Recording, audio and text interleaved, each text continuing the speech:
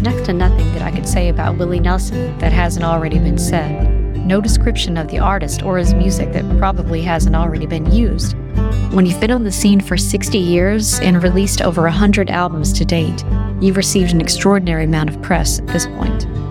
To call him a living legend and a musical icon for the ages would be cliché if it simply wasn't so true.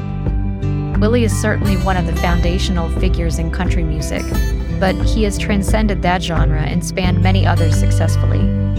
He's collaborated with an incredibly long and sometimes surprising list of musicians over the years. Even today, at 89 years old, he just has that it factor, and has it in spades.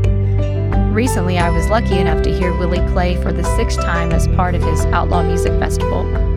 And although I had done this 5 times before, I still waited with the same anticipation for him to walk onto the stage and pick up his guitar trigger, which by now is almost as legendary as he is.